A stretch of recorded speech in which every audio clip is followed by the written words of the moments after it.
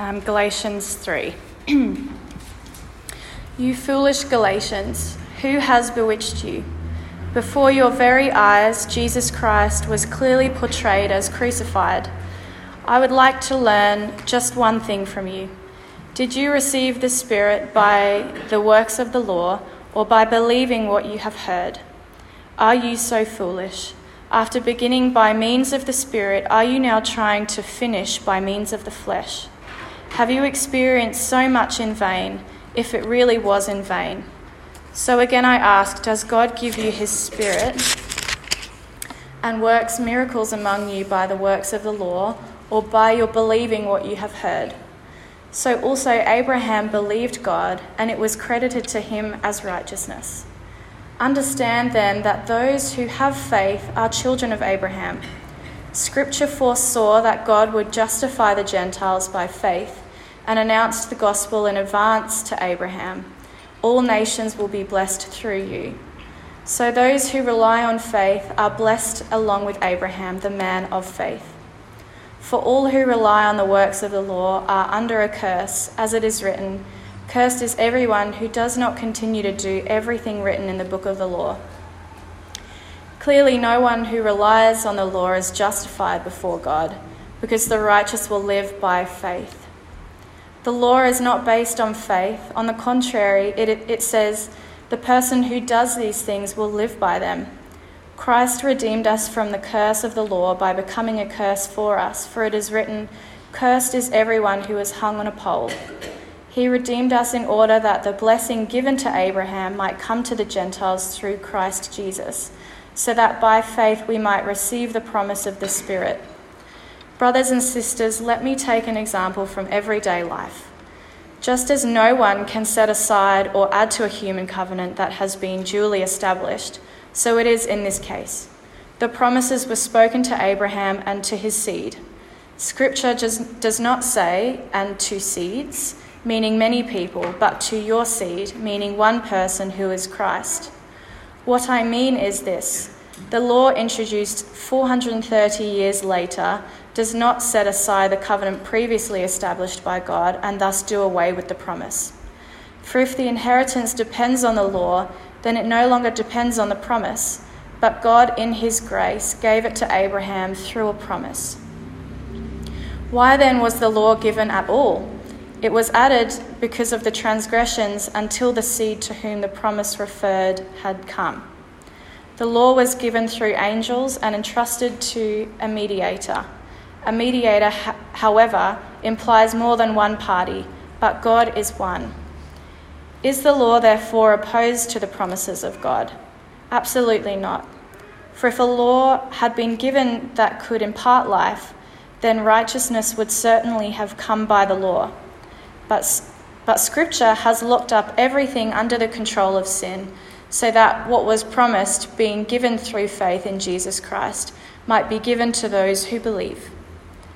Before the coming of this faith, we were held in custody under the law, locked up until the faith that was to come would be revealed. So the law was our guardian until Christ came, that we might be justified by faith. Now that this faith has come, we are no longer under a guardian. So in Christ Jesus, you are all children of God through faith. For all of you were baptized into Christ, for all of you who were baptized into Christ, have clothed yourselves in Christ. There is neither Jew nor Gentile, neither slave nor free, nor is there male or female, for you are all one in Christ Jesus. If you belong to Christ, then you are Abraham's seed and heirs according to the promise. Amen.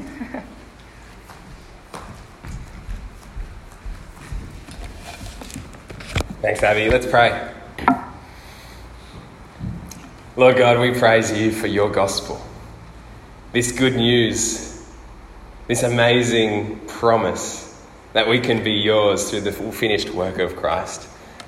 Lord, whether we know it or not, we pray that you would reveal to us this morning your gospel afresh. Help us to appreciate it, help us to see it, help us to understand it. And Lord, help us to rejoice in it, that we can be yours, not because of anything good in us, but because of your promise of grace. So Lord, open our eyes by your Spirit so that we might understand this glorious truth this morning, and we pray it for our good and for your glory in Christ's name. Amen. I've got a question for you. There's no quiz, you don't have to submit your answers, but think in your own minds, do Christians need to keep the Ten Commandments? Have a think in your own minds, you don't need to call out an answer. Do Christians need to keep the Ten Commandments? Now, it's a deceptive question. If you're having trouble answering it, well, there's a good reason. Because there are only two answers. Yes, we do need to keep them, or no, we do not need to keep them. But there are also two ways that you can go wrong with that question. Because it's a bit like asking, should a builder use a hammer? Well, sure, if they're knocking in nails.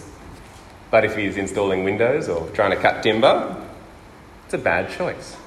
You see, it all comes down to how we're intending to use the Ten Commandments.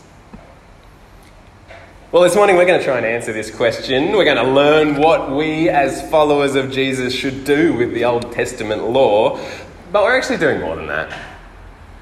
We're actually answering a far more important question. In fact, I would suggest that it is the most important question that anyone could ever answer. The question is this: how do you get to God?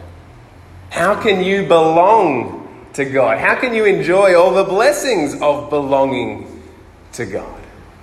That's the real question we're answering. That's the real question that the whole book of Galatians is answering it. And we're continuing our series in Galatians, this letter written by Paul to Christians, but he's writing to Christians who have been deceived.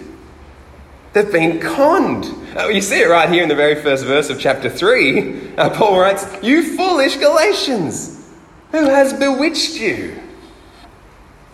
You see, they've been tricked, they've been conned, they've believed a lie. And like the Australians who lost $2 billion to scammers last year, this lie will cost the Galatians dearly.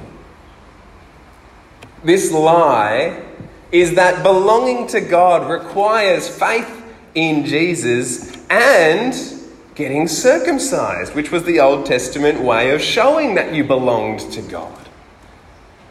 This lie is saying you need to trust Jesus and obey the Old Testament law to be saved. And it seems reasonable. It seems godly, but it's a lie. And so Paul spends chapter 3 explaining why it is so wrong. Now, this is an overwhelming chapter, I think, to some of you. It's long, it's fairly dense, but basically Paul is making two big points. He's making the point that salvation is and always has been by faith alone. And he's making the opposite point, that salvation is not and never could be something you earn.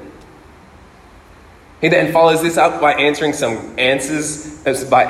frequently asked questions. And then finally, he wants to reinforce the point that faith makes all the difference. So they're kind of the 4 points of this sermon as we work through this chapter. But we begin in the first 9 verses where Paul aims to show us from the Old Testament that salvation is and always has been something that you receive by faith. But before Paul turns to the scripture, he actually points to his readers and he effectively says to them, you already know that salvation is by faith alone. You knew it, but you've forgotten it somehow. Take a look at verse 1. He says, "You foolish Galatians, who has bewitched you? Before your very eyes, Jesus Christ was clearly portrayed as crucified." Now, chances are Jesus was not actually crucified before their very eyes. The people that Paul's writing to live as far away from Jerusalem as we are from Melbourne, in a time without cars and planes. Jesus was crucified some 15 to 20 years earlier. Most of these people, it's fairly unlikely that any of these people actually saw Jesus on the cross, physically. Now, they didn't see Jesus, but Paul preached to them. He painted a visual picture of Jesus Christ crucified. Because you see, the Galatians have believed the gospel. And central to the gospel, at the core of the gospel, is Jesus on a cross. Have you ever noticed that there's like a cross in every church? Have you questioned why they're there? It's not for style. It's not aesthetics, although that one kind of looks nice. But the crosses on churches are here to visually remind us, to portray before our very eyes that our sin is so bad that it took nothing less than the death of the innocent Son of God to deal with it. Do you think Jesus would have gone to the cross if we could have saved ourselves? Do you think Jesus would have suffered such agony, such a brutal death, if we could be justified by obeying laws? Of course not. He didn't go to the cross for fun. A firefighter doesn't go into a burning house when he knows all the occupants are safe outside. That would be insane. No, Jesus' sweat was like great drops of blood because he desperately wanted there to be some other way by which we could be rescued. He prayed, "Father, is there some other way?" But friends, there is no other way.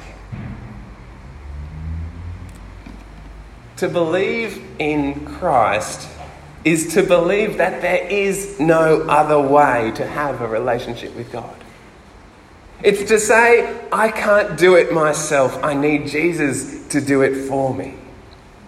And if you've seen Jesus on the cross, if you've seen Jesus bleeding and dying in your place, you know there is no other way. The Galatians knew it, but Paul gives them another piece of evidence. He asks them, how did you receive the Holy Spirit? Was it that you obeyed enough and then God chose to live in you? Of course not. How did the Galatians receive the Spirit? They believed the gospel. Because believing the gospel and receiving the Spirit always go together. Always.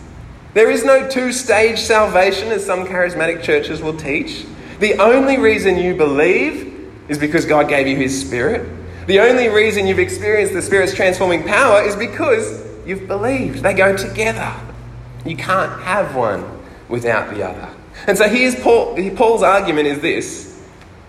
If you've seen Jesus on the cross and you believe that His death is what your sin required, and if you've received the Spirit by believing the gospel, why would you try to earn it now? If faith was enough to begin the Christian life, why think you need something more to continue in it? It makes no sense. Because every aspect of your salvation, every step in the salvation journey from beginning to end is a gift that we receive by faith. Now, the Galatians knew this, but in case they still had doubts, Paul gives them another argument. He takes them to the Old Testament. He takes them to the story of Abraham, and he wants to show them that the way to God's blessing has always been by faith. Because in Genesis 15, God reveals His great plan to bless the whole world. It's a huge plan, but it starts with just one man, Abraham. And it begins with God making Abraham a promise. He says, I am going to grow you, Abraham. I'm going to grow your family into a great nation. And through your family, I'm going to bless every nation. God takes him out and He points him up to the stars and He says, look at that. That's how big your family is going to be. And it's at that point that we read, as Paul quotes in verse 6, that Abraham believed God and it was credited to him as righteousness. Now, make no mistake, Abraham was not righteous. Genesis makes that perfectly clear. If you were with us at the start of the year when we studied this part of Genesis, you'll remember Abraham was not righteous. Before God called him, he was an idol worshipper. He worshipped false gods. Twice after God called him, he abandoned his wife to save his own skin. He was not righteous. Clearly there was nothing Abraham had done that would make God give him these promises. What's more, there was nothing Abraham could do to achieve what God had promised. God promised that he was going to grow Abraham's family. Abraham's wife was barren. She couldn't have children. And she was old. She was well past the age that even fertile women could have children. Abraham is powerless to do anything about that. No, the promise was sheer grace. There was nothing in Abraham that made God give him the promise. There was nothing that Abraham could do to achieve the promise. Abraham believed God, and it was credited to him as righteousness. Now, you might read that and think, God rewarded Abraham for his faith. God looked at Abraham and he said, wow, that's incredible faith. I'm going to make you righteous. No. God crediting, I can't say that word. God giving Abraham righteousness is just another layer of grace on top of grace. His faith didn't earn him righteousness. Believing is just an act of receiving. That's why it's called a credit. It's like the credit I got on my electricity bill this week. I thought I'd drastically cut my power usage. But then I saw on the bill, there was a credit from the Queensland government. I didn't earn it. I don't deserve it. I didn't even know I was getting it. I'm guessing at some point Anastasia made a promise and I received it. Well, friends, God's blessings are the same. They always have been, always will be something that God gives that we receive. And we receive them by believing that he promises them to us. Salvation is and always has been something you receive by faith. That's our first point. Our second point is the same, but in the reverse. Because salvation is received by faith, it means it's not and never could be something you earn. And now we get to verse 10 and Paul makes this outrageous claim. Have a look at verse 10. This is the kind of thing that a Jewish person would read and then spit their tea out everywhere. He says, "For all who rely on the works of the law are under a curse." Now you might read that and think, big deal. We need to see the gravity of this statement. Because this is God's law that Paul is talking about. God's good, holy and perfect law. The law he told his people to keep. The law that Jesus said he would not abolish. Paul says, if you think you need to keep God's law, then you will be rejected by God forever. That's what it means to be cursed. How can Paul say that? Because the law was never meant to be the way that we would gain God's blessing. It was never intended to be a ladder by which we could climb our way to heaven. Because if it was, no one would get there.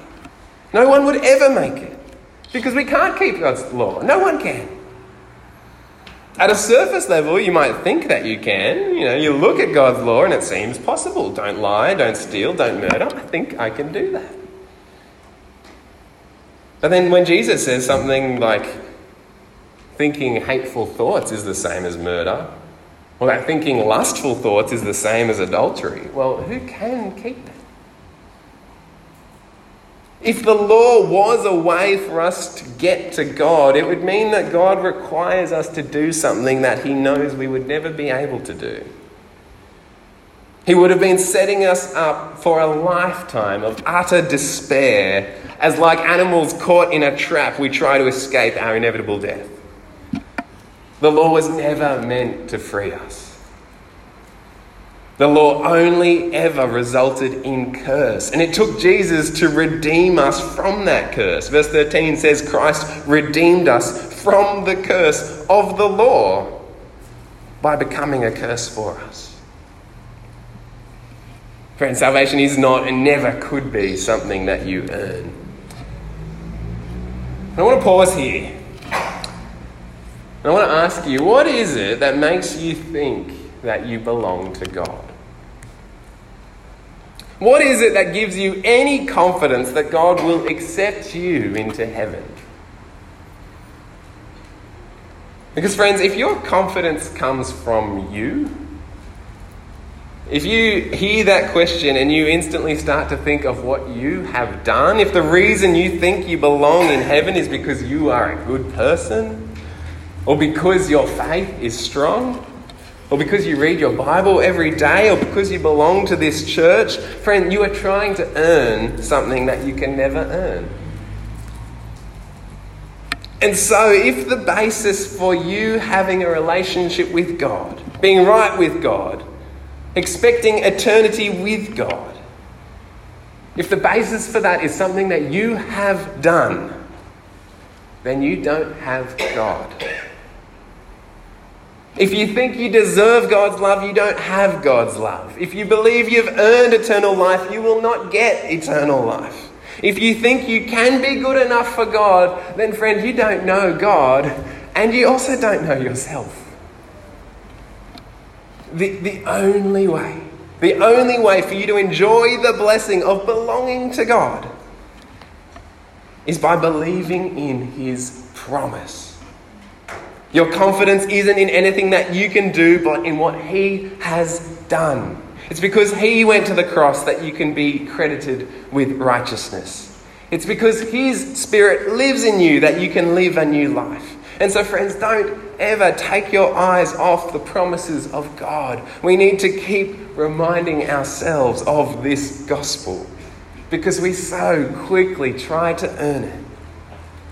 We so quickly try to feel a sense of security in our performance. When someone asks you, how are you going with God? And you start to think, oh, have I prayed enough? Have I read my Bible enough? You don't need to do that, friend.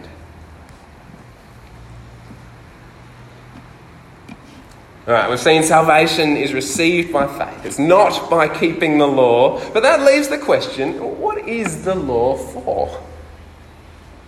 If the law in the Old Testament was never meant to be a way to secure God's favour, to earn God's blessing, to make ourselves right before God, well, what is it for? Well, that's exactly the question that Paul turns to in verse 19.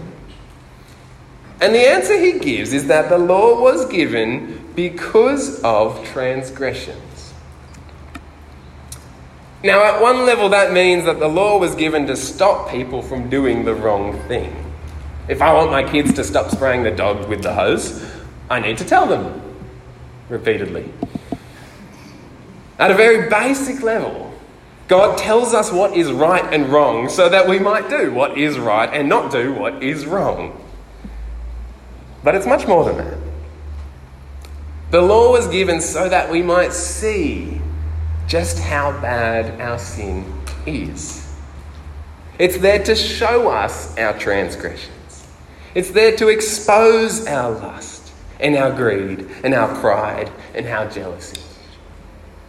If Jesus had not said, thinking hateful thoughts is the same as murder, we wouldn't ever think that we had a problem with the thoughts that are in our heads. No, you see, we need God's law to expose our sin, to show us our sin. It's there to show us how frequently and how easily we forget all about God and live as if He isn't there. It's there to show us our sin, but it's there to show us that we need a Saviour. Friend, God gave you His law to show that you need His grace. John Stott put it like this. He said, "Not until the law has bruised and smitten us will we admit our need for the gospel to bind up our wounds. Not until the law has arrested and imprisoned us will we pine for Christ to set us free. Not until the law has condemned and killed us will we call upon Christ for justification and life. Not until the law has driven us to despair of ourselves will we ever believe in Jesus. Not until the law has humbled us even to hell will we turn to the gospel to raise us to heaven." And so, friends, do Christians need the 10 Commandments? Well, yes and no. Do you need to keep them as a basis for belonging to God? Absolutely not. In fact, we can go so far as to say that God is no more pleased with you if you keep the 10 Commandments than if you don't. Keeping them will not make him love you more. Do you know why? Because Christ kept them for you. Keeping them will not make you more accepted because you are already fully accepted in Christ. Christ has fulfilled the law for you. But do you need them still? Do you need them to show God's holy character and to expose your sin and to remind you of your need for a Saviour? Yeah, you do. So don't throw out your Old Testament. We do need it. But I'm going to finish this morning where Paul does in verses 23 to 29, where he shows us how faith makes and takes away all the difference. Because essentially here Paul argues there are only two kinds of people in the world. There are those who are under the law and there are those who have faith. There is everyone who is trying to earn their way to God, who live their lives thinking that it is up to them to do enough to gain a life of blessing. And friends, that includes people who are trying to keep God's law, but it includes everyone else who is trying to appease some other God, who doesn't believe in a God. It includes people who are trying to earn a life for themselves. Because every world religion, every human tradition teaches that your ultimate destiny depends on you and on your doing. It teaches you to ask, have I done enough? Am I good enough? But do you see what Paul says? He says they're imprisoned. He says we were imprisoned in verse 23. Before the coming of this faith, that is faith in Jesus, we were held in custody under the law. We were held in prison. We were guilty. We were condemned, and there was no way out. And friends, most people in the world are in this category. Sadly, there are people in our churches that fit into this category, still trying to gain God's blessing through their doing. But friend, there is another kind of person. Those who have believed the promise of the gospel. Who have believed that their doing is not good enough. Who have believed that the only way they could ever get to God is if God were to come to them. And these people, friends, these people are free. These people are free from the curse. These people are free from condemnation, free from guilt, free to become God's children, free to belong. And friends, do you see what this means? It means the only thing that matters is faith. You can stop worrying if you've done enough. You can stop questioning whether you're good enough. Because now there is no other human distinction that matters. That's how Paul finishes. He says, every other way that you might define someone, every other way that people have sought to elevate themselves, irrelevant now. It doesn't matter if you're educated or not. It doesn't matter if you're employed or not. It doesn't matter if you're black or white. It doesn't matter if you're male or female. It doesn't matter if you're a Jew or a Gentile. It doesn't matter if you're a slave person or a free person. No human distinction matters anymore. Because the only distinction that matters is whether you will keep trying to do or whether you will trust that Jesus has done it all for you. And so, friends, lay your deadly doing down at Jesus' feet. Stand in Him alone, gloriously complete. Let me pray.